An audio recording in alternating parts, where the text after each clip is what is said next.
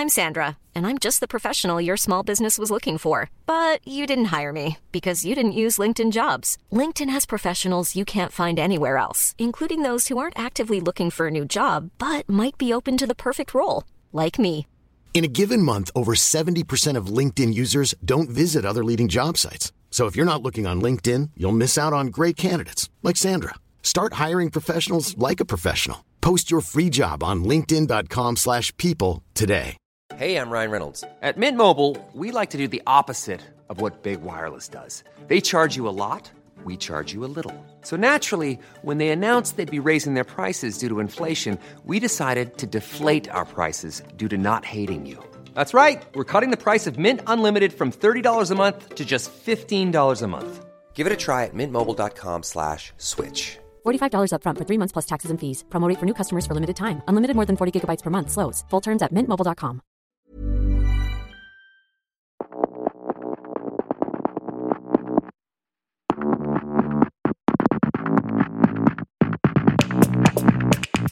Hello and welcome to Eureka, the show that gets under the skin of science in a good way, as we invite a new expert every week to help us answer one of science's most interesting questions. I'm Rick Edwards. And I'm Dr. Michael Brooks. And today is our Halloween special. Woohoo! Or should I say, woohoo? I mean, if I was doing this episode, if I was leading it, you'd be like, it'd just be crammed with fantastic puns. Yeah, I think I speak for everyone listening when I say, thank fuck it isn't you leading. Rude. But true. Yeah, so as someone who I know used to channel the devil to heat apples, you're perfect for this, aren't you, really? I mean, well, occultist Rick Edwards. Yeah, I mean, that's a long time ago, and it does make me think maybe I need to stop oversharing on this podcast. Are you going to talk listeners through that?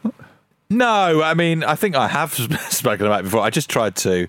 It's simple. We've all done it. I tried to heat up... No, we haven't. I tried to heat up an apple. Using the power of your mind. Using the power of my Satan-infested mind. And, I think fine. Yeah, it didn't work, by the way, if anyone's interested. No, but I thought that it did, and it freaked me out. Anyway.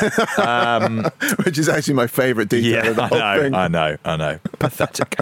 But we're going to talk about being scared, and I was trying to think of times when I've been genuinely scared, and I've got two that are quite different. Have you got any?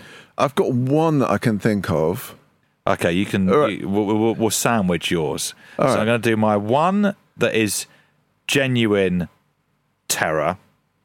Was on a plane in my early 20s, I guess, and we just hit like the worst turbulence that I've ever experienced in a plane. And I've got no way really of measuring whether it was genuinely awful turbulence, but I think it was, because interestingly, the people weren't screaming. People just went really fucking quiet. Yeah, that's not everyone good, is was it? just like, oh my. And I was with a girl, and I was pretending, because I thought in this situation, you need to try and like, not like be the big man, but just be reassuring. Yeah. And I was saying to her, it's fine. Like, literally, they will have tested for this. Like, of course, planes know they're going to hit turbulence, and it's gonna feel like this. And as I was saying that, we hit a bit where it honestly felt like we like smacked into a brick wall, and I was just like, and this is totally fine. And as I was saying, I'm just thinking, I don't believe this for a second. I think we might die. That's the most sort of viscerally scared I think I've ever been. So I can think of another plane incident, and weirdly, I was on a plane flying out of Seattle. One of the engines caught on fire. Oh, fuck off. No, seriously, it just like big boof. And he looked out the window. We were sat over the wing, and you could just see like one of the engines on fire. But I thought I would be scared, but actually the bloke sat next to Philip on the other side said, "Oh, not again." and basically the cabin crew just sort of rolled their eyes and went to sit back down, like, oh god, we're gonna have to go back. And they just sort of announcement came on. It's like, oh, we're gonna have to go back. So I wasn't scared at all because nobody around me seemed bothered by this at all. I've had what I would call a kind of fear of dying while swimming in a triathlon, and I'm sure I've told you about this, but waves were really big. It was an ocean swim, and waves were huge, and I just couldn't see anyone else, couldn't see lifeguards or anything, and I had a panic attack basically, and just thought I was going to die, and I'm going to drown. And I didn't, but I also told myself, you don't have to go through this shit anymore. No. And I've never done another triathlon since. No. But the time when I was sort of spookily scared was I'd been to see a play in Hastings, and I remember it because it was one of Philippa's colleagues' husbands was in the play. Stop making out like you're always going to plays, by the way. You're not. And we stayed in this B&B in Hastings, and this woman opened the door who was running the B&B, and I swear, in my memory, the door creaks as it opens. And I can't remember her name for the life of me. It was something weird. So it was sort of a weird Greek name. Like, I think it might have been Aphrodite or something. And, and she opened the door and she said, "In the name of Brooks." And we were like, shit, what have we got ourselves into? And I swear it was like a gothic house, and she was the creepiest woman I'd ever come across, and I slept on my back. That was quite a pivot. Just so that she wouldn't drain my blood. No, I literally slept. If I was crude, I'd say, no, drain this. But luckily I'm not. Luckily I'm not. Yeah. I slept on my back with my arms crossed across my chest because I got it into my head this was going to keep her away. Yeah, perfect. Just sleep like you're in a coffin. Yeah. Make her life easier. It just got into my head. It was horrible. Yeah. Worst breakfast I've ever had in a B&B, by the way. Breakfast for Brooks. It's so weird. And then a little wink because of last night. But I was genuine. I don't know why I got so scared, because it just seems ridiculous. But it's a bit like that thing about if you're in a haunted house, you are going to actually, despite everything you know about being rational and logical, you are going to be scared. And it was like being in a haunted house. Okay, my second very scared memory, pretty sure I have told you this before, is when I was a kid and I would say to my parents, I don't like black and white films. And they were like, it's not a genre, you little idiot. And I'd be like, I don't like them, they're boring. And so they made me watch Psycho on my own. I mean, this is weird. Good parenting. Yeah, really good parenting. So curtains pulled, definitely. I'm pretty sure on my own, but I need to check with them on that. But I think on my own. And like Psycho's terrifying anyway. Yeah. But at that age, I think I was like 9 or 10. Curtains pulled. I mean, I was absolutely shitting it. Yeah. And it does mean that I don't like horror films now. And you haven't had a shower since? I can't. No. Honestly, I mean, Mr. and Mrs. Edwards, what are you thinking? Well, I think they proved their point.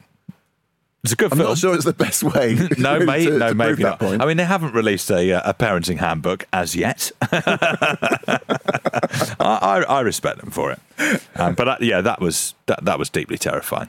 And actually, I also thought I was going to drown once. I got stuck under effectively, I just got stuck underwater, like caught. I remember you telling me, like reeds and ropes, and I was like, I'm not gonna be able to get out of this. Yeah, that's a weird thought, isn't it? That sort of like, this is how you drown. Yeah, and then thinking, someone saying that drowning's sort of euphoric. It doesn't feel particularly euphoric at the moment. Not yet. Just you wait.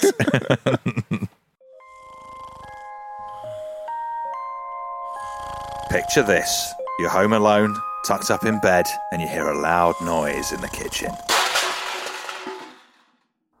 Your muscles tense, palms sweat, heartbeat quickens, skin prickles, and stomach churns. You muster the courage to get up and investigate the noise. Tiptoeing quietly down the hall, you edge closer and closer to where the noise came from. Slowly you twist the doorknob, open the door, and peer into the room. There, in the corner, surrounded by pots and pans on the ground, is your cat. The fear washes away immediately. You're left with relief. But why does that feeling feel so good? Is it just the feeling of relief, or is it something more? That's why this week we're asking, why do we like to be scared? course, another version of that where you come down and surrounded by the pots and pans is Aphrodite. She's like, come to me, Brooks. Brooks. But how old do you reckon she was? She was like late 50s. So how Black hair, dyed black hair, like Beautiful. really fucking horrible. Like straight out of the ring. Yeah. Yeah. How long ago was this? Oh, this must have been like 20 years ago. So she's probably still around, still dyeing that hair black. I'm going to have to look up B&Bs in Hastings and see if she's still on the game. Is that what? On the game? Well, that's a detail we didn't have. Oh, did I mention that was free?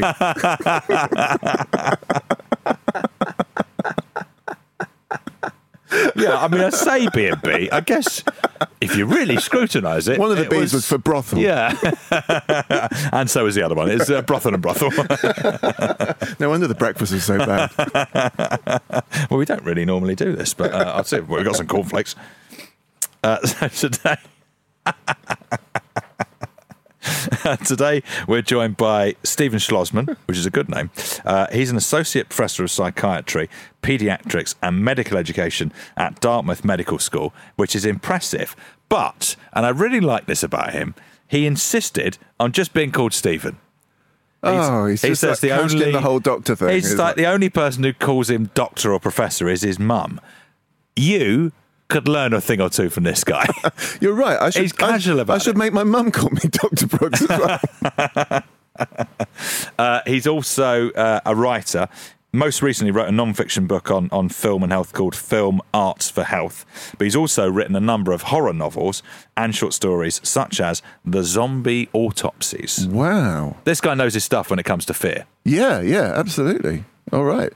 I mean, I guess reading the zombies' autopsies, and I mean that's sort of going to be scary in a way. I remember reading Dracula and actually finding it quite scary at the start. I mean, it's ridiculous the second half, but the first half is quite scary. But that's a different fear from like danger fear, like we're talking about, like planes falling out of the sky or whatever, isn't it? Well, yeah. I mean, we'll go into this in more detail, but sort of it seems fairly obvious that there's not any enjoyment in immediate, genuine danger. Right. And if you do find enjoyment in that, it might be worth checking out our Psychopath episode.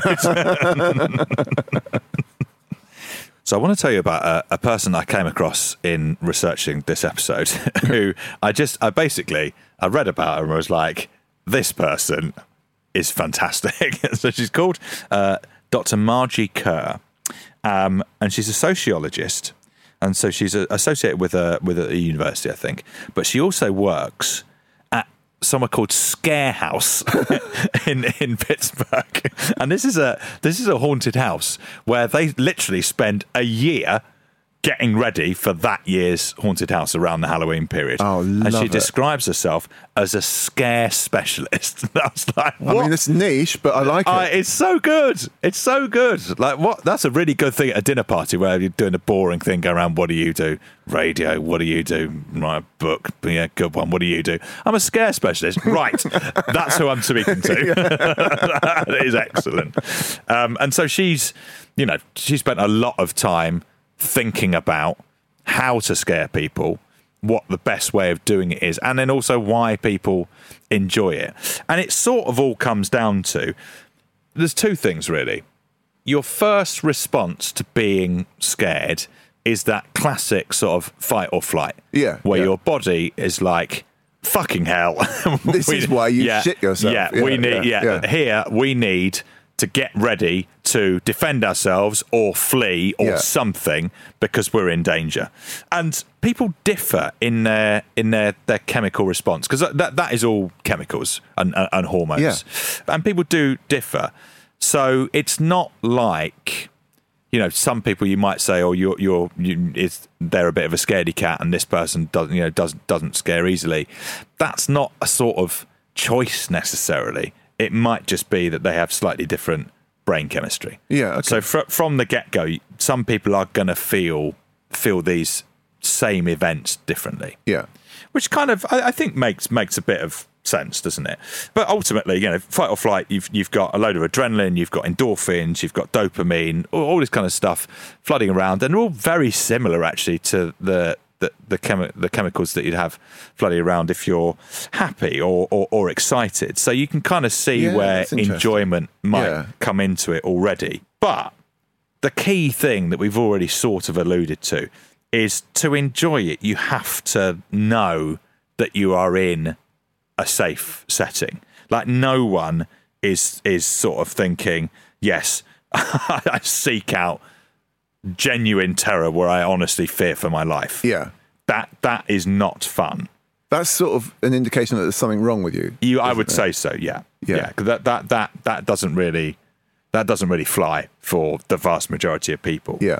And what happens in the brain is really interesting. So fear is obviously a very useful sort of evolved bit of biology. Yeah. And it's a real continuum as well. So you can see it in, and it's like, again, and we have this discussion quite a lot, don't we, about what emotional states would mean in animals. But you can see something, or you might not call it fear, but a sort of reaction to a threat stimulus. Yeah.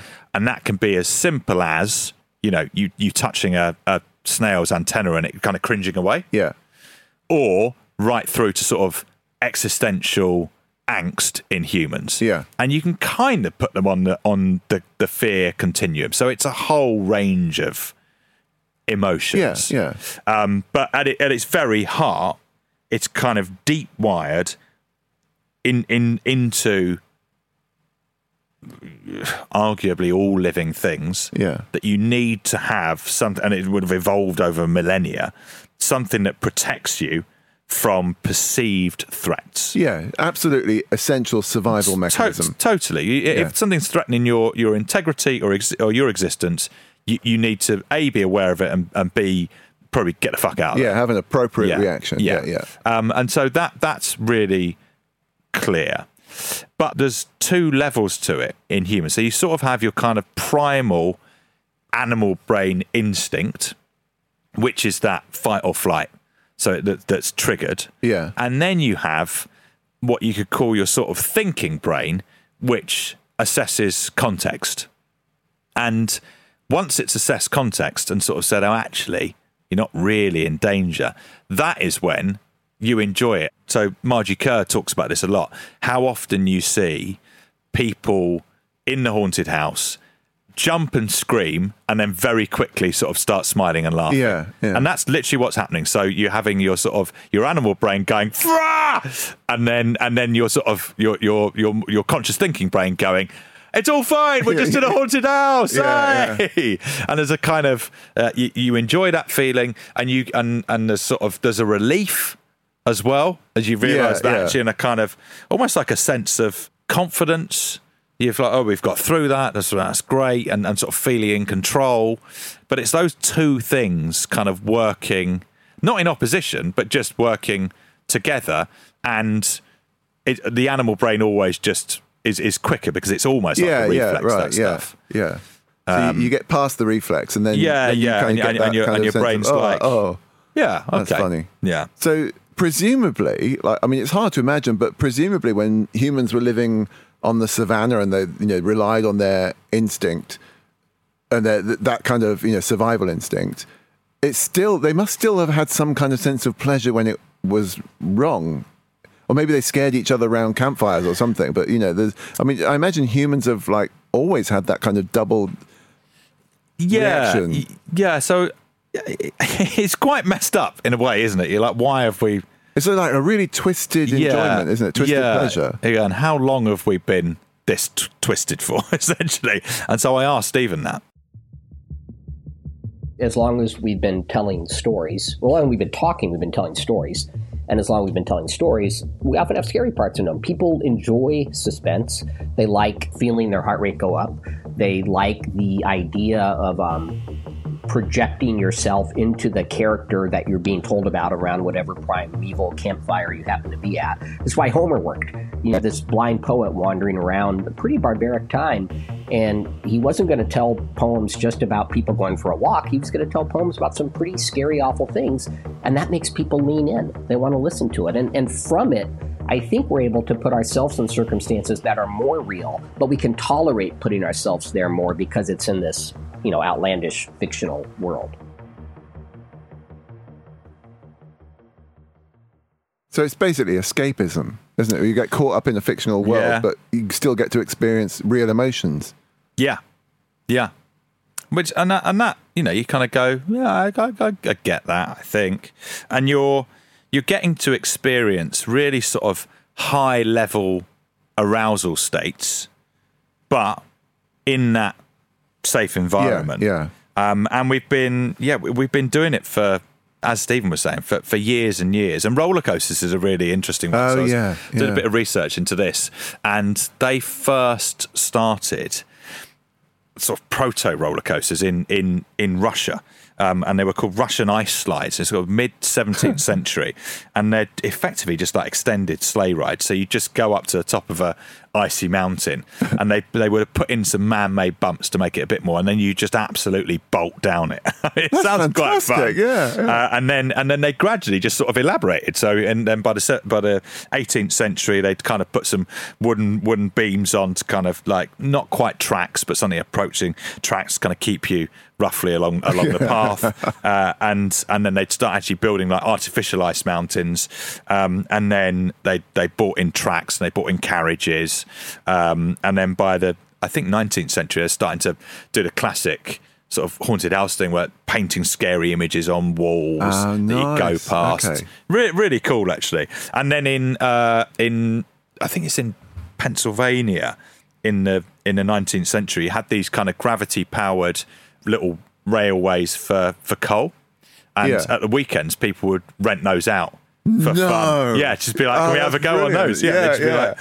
Just like razzing down on those. So the kids were definitely doing that in the evenings, weren't they? Totally, like really. It makes you excited just thinking that's ideal. Yeah. So we've been trying that for ages. I remember back when I was a kid, I was like probably about 11 or 12, playing on a building site with a mate of mine, Jeremy Sidafin, if you're listening. Mm-hmm. And we found this massive drainage pipe, which we realised was at the top of a slope. And so I just got in it and he pushed it. And I just bundled down this slope in this huge drain. I mean, I must have come out pretty battered and bruised, but I remember the feeling of like, that was brilliant. Yeah. Obviously he couldn't do it because we couldn't push it back up the slope. So it was just me. Yeah. Yeah. But euphoria. And really bloody dangerous when I think about it now. Well, yeah, but I think that at the time you wouldn't have thought that it was. No, it didn't even occur to me it was dangerous. If you had, I think you wouldn't have enjoyed it. Yeah. Probably true. But you felt like, this will be fine and fun. Yeah. I think it's quite useful to think about where fears would come from as well, right? Whether it's sort of innate or learned. And I think it's a bit of both, really. But you can definitely learn to fear things. And so your socialization and the place that you grow up in will have a big influence over what you find scary. But you do see themes emerge. So if you think about the kind of like mythical creatures, so whether it's, an abominable snowman or the Loch Ness Monster or whatever, really, one of the things that they tend to all do is sort of in weird ways like violate the laws of nature, and that always unsettled us. Always, like we just kind of, if it doesn't quite make sense, which is why Victorian freak shows like P.T. Barnum stuff where he'd sort of sew a monkey's head onto a fish's body and that kind of, and people were like, ah, and why you had the Minotaur in the exactly that kind of thing where it's just not quite right. It's off. And that sort of freaks us out, but can be again quite a sort of pleasurable way. But people can become afraid of anything, and you will love this. So in the 1920s, back when science was science, and you could just do what you like. Yeah. You want to be a bit naughty, be a bit naughty. It's science. Yeah, they did an experiment with little Albert, and little Albert is a baby, and they just sort of, in a classic sort of Pavlovian way, made Albert terrified of anything white and fluffy. Oh, amazing! so they did it with a white rat, actually. Oh, nice. And so and a white rat is actually quite cute. Yeah. They come in, but as soon as he touched the white rat, you go to sort of pet it. Electric shock? No, not electric. They just absolutely clatter a metal bar. It's a horrible sound, and the baby's like, but the interesting thing about it was, it then wasn't just the rat, so you could bring in like a cute white fluffy bunny, and Albert would be like, shit himself. even I think they did it with like a sort of Santa Claus, like someone coming in with a big white fluffy face, terrified. So we know science. But it's not. I mean, it kind of proved a sort of point that you can. Yes, you can create a fear around sort of, it can be arbitrary. Right. So we know what happened to Albert in later life. Well, this bit, because the first bit I was like, yeah, that's terrible. But I suppose that they sorted him out afterwards. Of course they didn't. No, but I think they talked about it. And they and the lead scientist was like, "No, I think that might be more damaging." So they thought, well, we can probably undo just leave this. him. Yeah, but they just left him. Yeah. And there's no record, obviously, of sort of how that affected him. It's just, I mean, it's classic. And as soon as I saw it, I was like, well, I know he's going to enjoy that. My man. Just left him in a field of sheep under some nice white fluffy clouds eating marshmallows. Yeah, I mean, poor old kid. But whilst we're on experiments that you will love, I found another one that I really enjoyed. And this kind of is looking into whether there's a genetic component. And as I said, like some people, and there will be. It looks like it's a heritable trait, so a tendency towards anxiety or fear in humans looks heritable. And that doesn't mean that you're going to be like, if your mum is scared of this thing, you're going to be scared of this thing. Although nurture may produce that. Yeah. But the tendency to be more scared, yes. And then, your environment will dictate what form that fear eventually sort of manifests itself in. And there's some people obviously have thought, well, I wonder if we can do this with mice. Bring in the mice. And they do what's called an open field test. And the open field test is just a brightly lit box with no hiding places.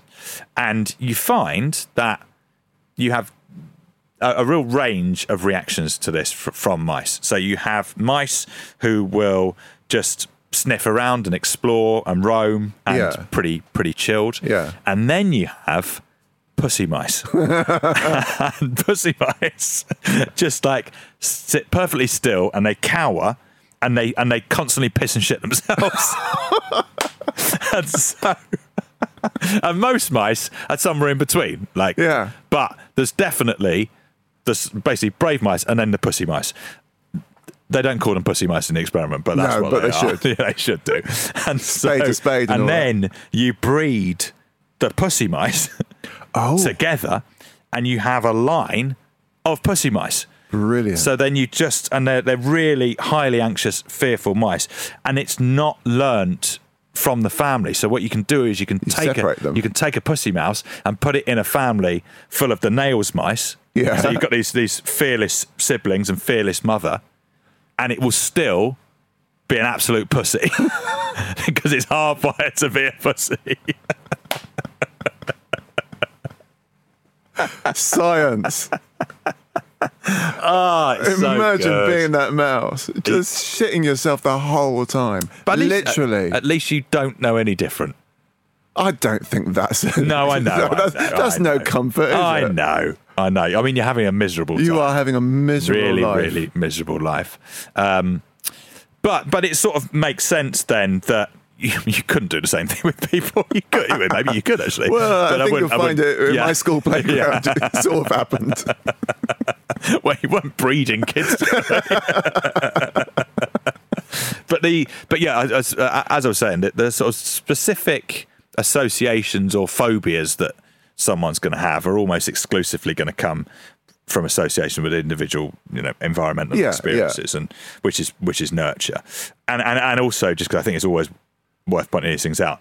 It's not that there is a fear gene, obviously. Yeah, there's fear and anxiety will be influenced by a whole load of genes, and effectively, coming back to the brain chemistry, what we think is happening is that you've got these genes that control various neurotransmitters and their receptors that are going to be present in various forms across the general population, and then you'll get a particular combination of those from your parents, and they will predispose you to respond to a greater or lesser degree to events in your environment in terms of anxiety and fear. Yeah. So they didn't take the pussy mouse and just like do a genetic analysis and find, oh yeah, this is the thing. No. They just literally were like, oh, we haven't really learnt much from that apart from but I can create them. Well, no, but that it's heritable. Yeah, and difficult to overcome. Yeah. Is there any comfort to the mouse involved? No, I don't think so. No, but, the mouse is like, I could have told you that. Yeah, yeah. You just had to ask, honestly. But then, and not true for the mice, but for us, it then becomes all about your individual histories. Like the type and the strength and the number and duration of events in your life that sort of fit that kind of fear profile will then influence how much you're largely affected by it. And this is why you don't watch black and white films anymore, presumably. Well, no, horror films. Black and white I'm fine with. Horror films, no, thank you.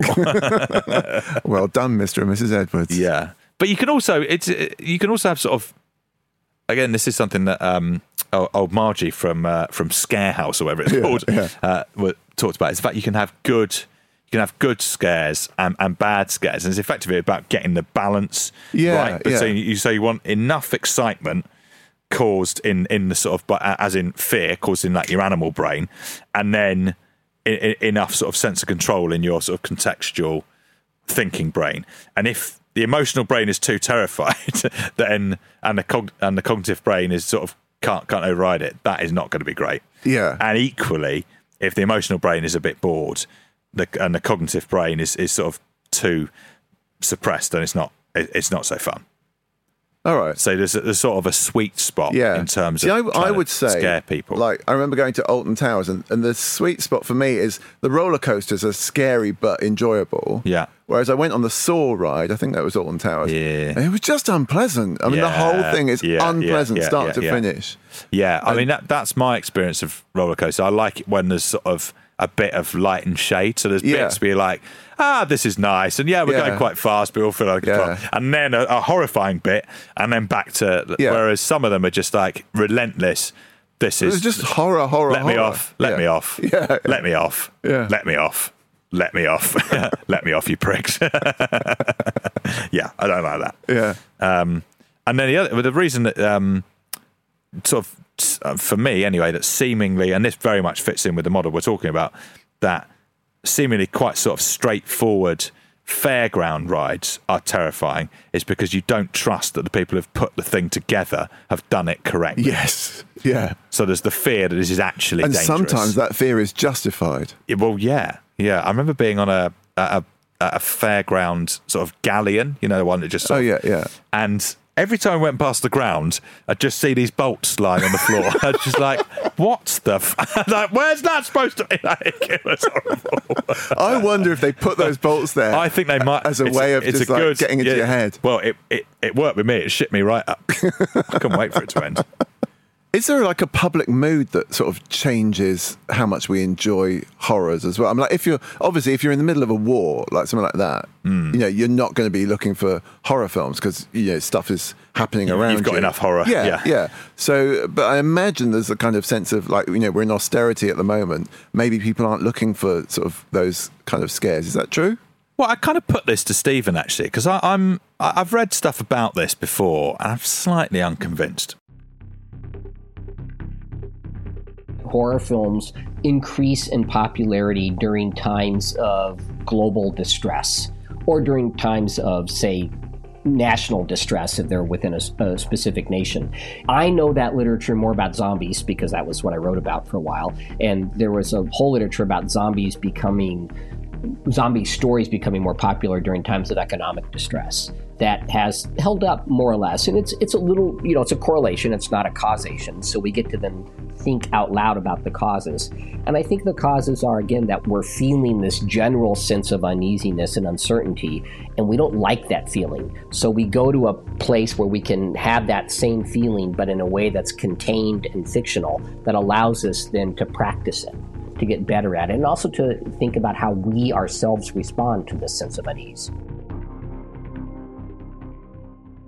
I mean, with zombies, it's obviously like, I bet during the pandemic, because that whole thing about, there's movies and stuff that we associate with things like viral outbreaks and everything. So I imagine that people wanted to explore that kind of stuff during the pandemic. Well, there was a massive, I think, Contagion, the Jude Law film about a viral pandemic, which is a pretty good depiction of what it could be like and turned out to be like. Netflix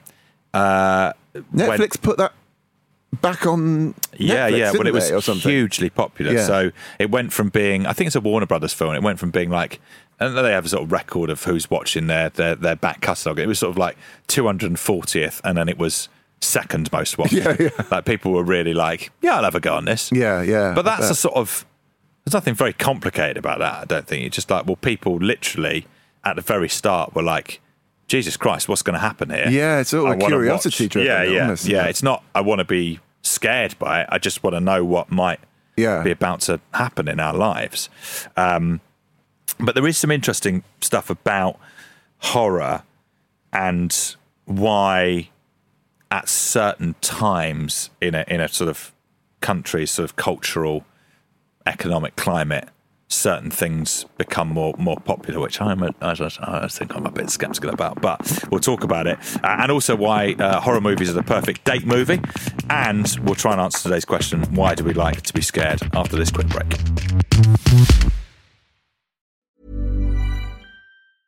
Hiring for your small business? If you're not looking for professionals on LinkedIn, you're looking in the wrong place. That's like looking for your car keys in a fish tank.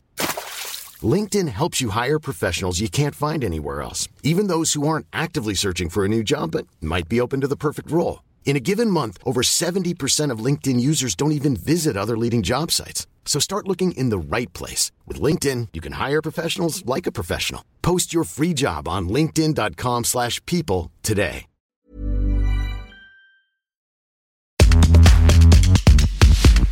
And we're back. So there's this idea that during sort of periods of suffering in various forms, horror movies get more popular. And I sort of wonder, like, the reason that studios like making horror films is that they can be really cheap and make a lot of money. So I just wonder if there's something going on with that more than, like, it's like I can't quite work out what's coming first. Well, also, people aren't choosing when a horror movie, I guess in some ways, things that are already made, you can choose to watch, but like stuff that's coming out on release, that's planned like years and years in advance. So that's not a response. Although horror films can also be made quite quickly, like there is a chance that it could respond, but I just don't really know what the mechanism would be for that. Yeah. But there are some correlations, like you can see them. So that during the Great Depression, you had Dracula, Frankenstein, King Kong, all sort of came out. You kind of go, okay, yeah, fine. Yeah. And then in the next sort of big horror generation, you could argue, was in the mid-70s. So you've got like the Texas Chainsaw Massacre come out in 1974, and that's right slap bang in the middle of the recession in America around 73 or 75. I just don't know if you can. I'm wary of saying much about. That. Like a lot of people have written about it. Because you can imagine just having, studio execs having a conversation saying, right, well, things are a bit shit at the moment, so we're only going to make cheap movies for the next couple of years. Yeah. I mean that. And then you get your horror movies. Yeah. And then people love to try and sort of figure out what the symbolism of zombie movies. Yeah. So zombie movies really went up in popularity sort of post 9/11, and then immediately. Well, it sort of carried on, but then immediately after the crash, and I think you can sort of quite chin-strokey people will say, "Well, the zombies represent blah blah blah blah blah." Yeah. And I'm like, I don't know. I feel like. Well, it's post hoc, isn't it? You could almost get any kind of justification for it if you choose that narrative. Yeah. I mean, I just wonder if I could find enough films in any given year to support any argument. Basically, we call bullshit. I think so. Which is not like us at all. On this, not in the slightest. But just I know that people listening will have come across that as a thing that people talk about. And I think it's less convincing than people make out. What about watching things alone versus watching things with other people? So that I don't really like watching a horror film on my own. I get almost no pleasure from that. I would say there's something about the sharing of it, isn't there? Yeah. But if you think back to our festival episode, that really makes sense. Like, we are very social animals. We get a lot from sharing experiences with people, that collective effervescence idea. We see that, audiences' heartbeats will kind of sync up when they're in high states of arousal and stuff like that. So it does make sense that you would want to watch sort of. They're better at a cinema, aren't they? Things together. Yeah, absolutely. That collective experience is great. And so I asked Stephen about this.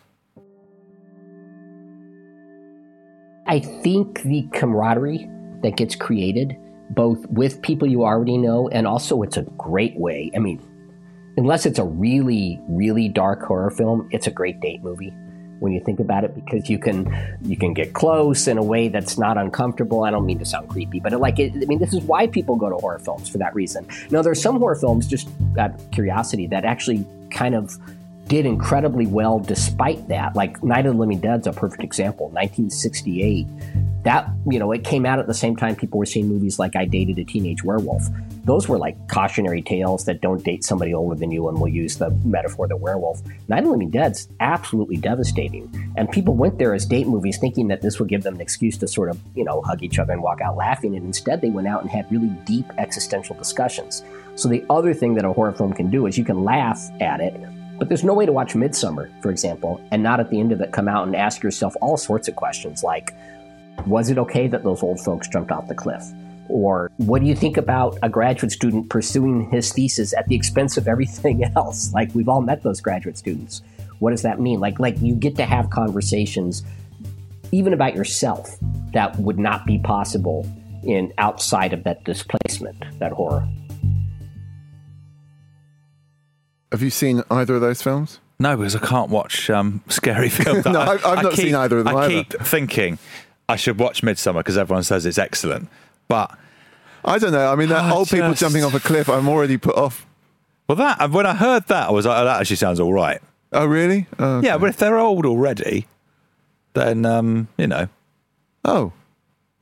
Oh, okay. You know what I mean? That's where you are, isn't it? Yeah, I think so. Yeah. Well, you know what? I'm firmly. You wait till your turn comes around. When I'm 80, I'm out. I've always said it.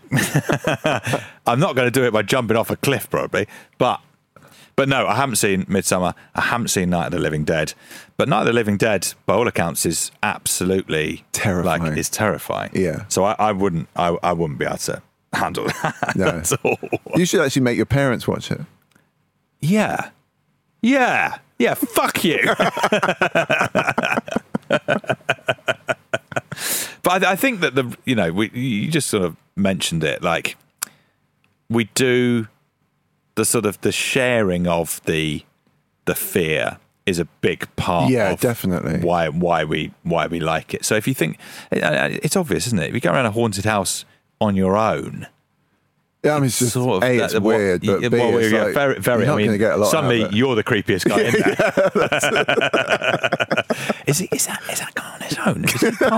Is he part of the thing? I don't know, but I don't like it. No, you wouldn't want him to come up to you, would you? No.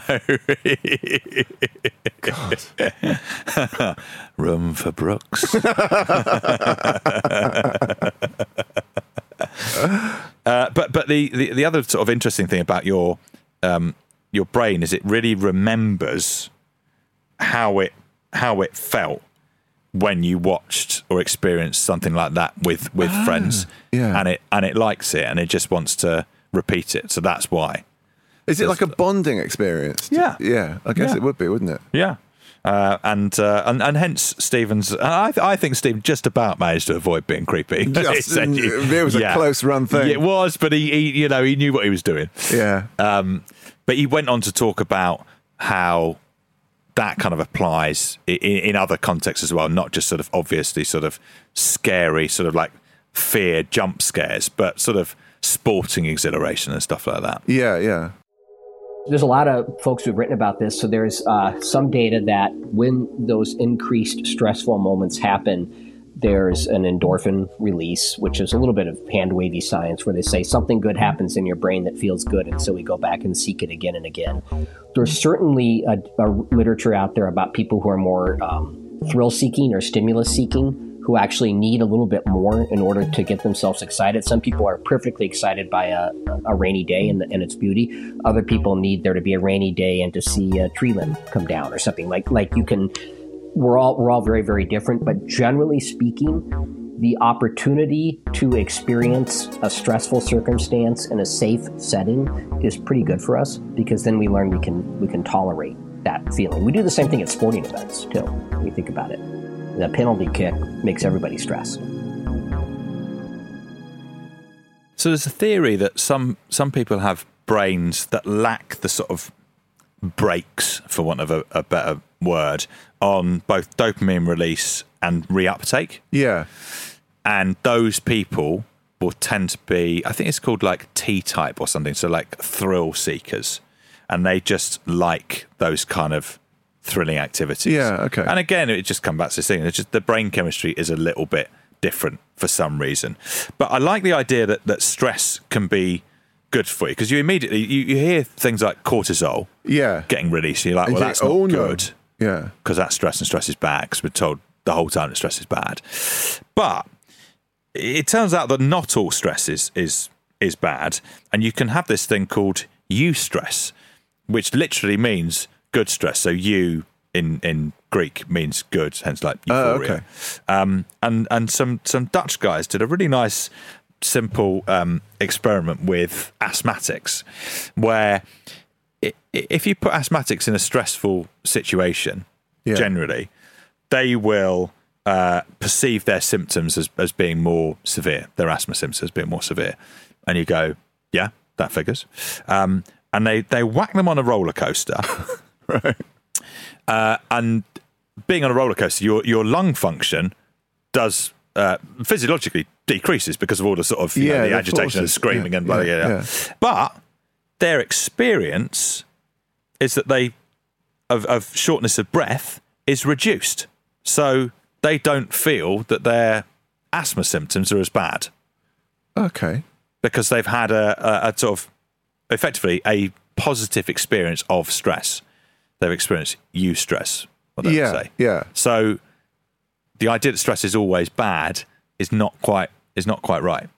Hold on. So you put them on a roller coaster, and they've still got asthma. They've still got asthma, but their experience of asthma is just isn't it reduced. Just displaced by the stress of dealing with the circumstances of the roller coaster?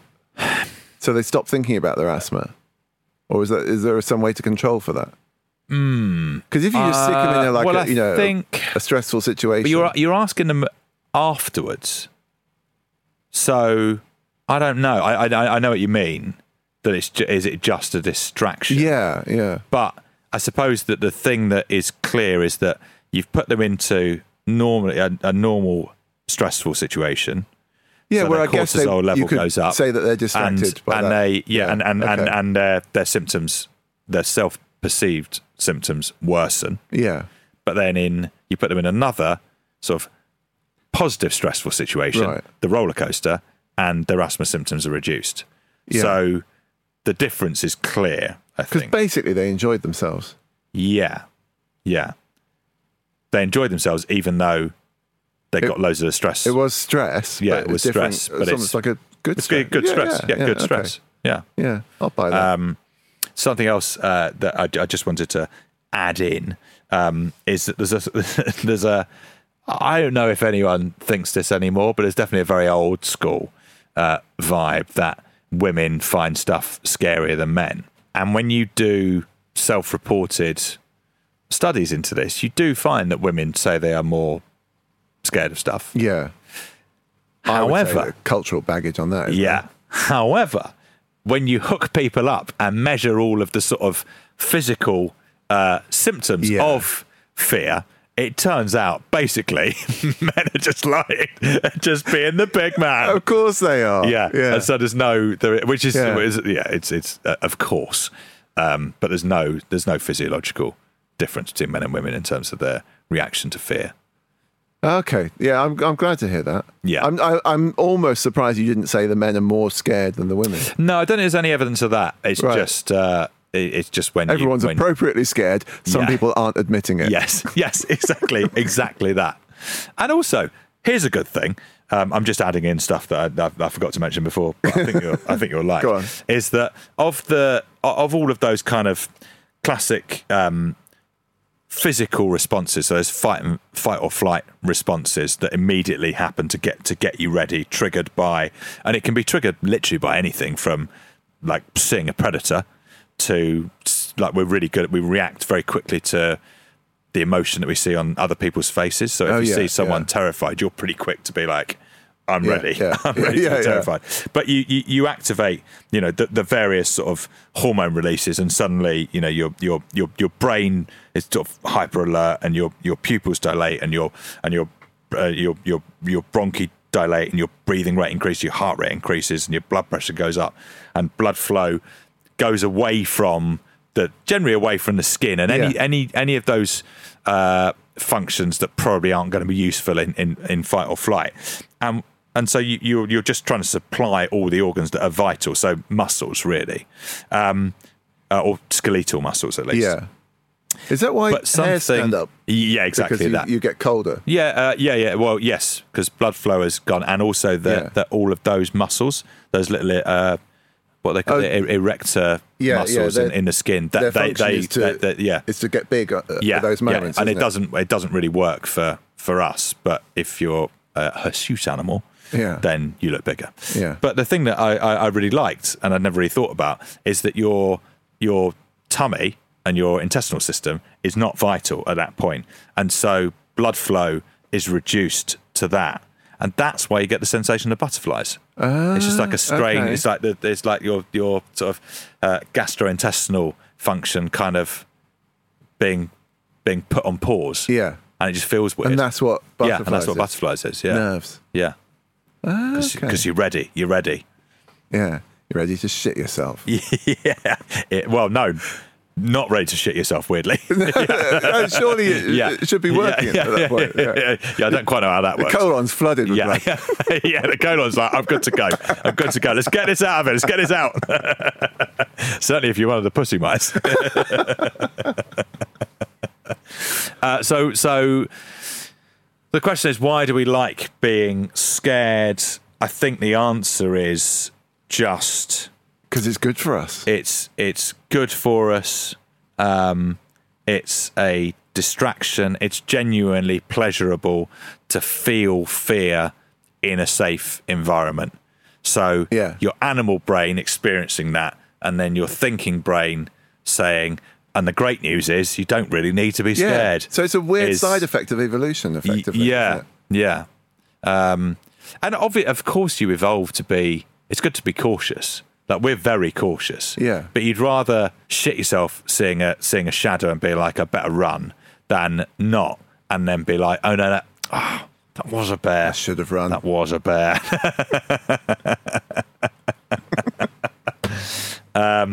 So yeah, I think it's just that, and it's nice to sort of experience a bit of uncertainty and danger. Yeah. And certain people like it more than others, and that's just partially genetic, and it will be partially environmental as well. And I think all your brain is really doing is scanning for sort of unusual things and novelty. Yeah. It's constantly predicting everything, and sort of shaking things up a bit is quite good for it. Yeah. Anyway, we asked Stephen, why do we like being scared? We like being scared because it gives us the opportunity to experience uncertainty, a fight or flight response, to play with our brain's capacity for pattern recognition and to tweak it just a little bit, and to know without question, given that it's fictional horror that we're seeing, that we will survive. That's a great experience for this. That allows us to look at our world in ways that we're really frightened to look at otherwise, and to answer some pretty tough questions that we otherwise are afraid to ask. So that thing about ultimately you will survive is the key, isn't it? Yeah. It's like, this is just a pretend, it's just play. You're not a pussy mouse. you just put yourself, you've chosen to be here. The pussy mouse is not enjoying any of this. No, there's no pleasure unfortunately. there. Yeah. And some of us are pussy mice. Yeah. In a way. Yeah. Get in touch if you are. But you don't put yourself in that position, No. do you? No. Which is interesting in the sense, because it can be pleasurable, and yet you still don't do it. But probably not pleasurable for you, though.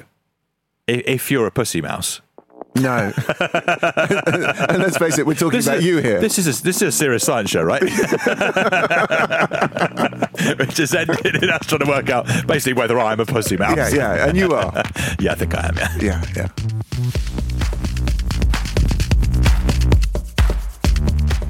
Eureka is a Stack production presented by Dr. Michael Brooks and Rick Edwards. The production team is Temi Adebayo, Katie Baxter, Luke Moore and Charlie Morgan. Sound design by Katie Baxter.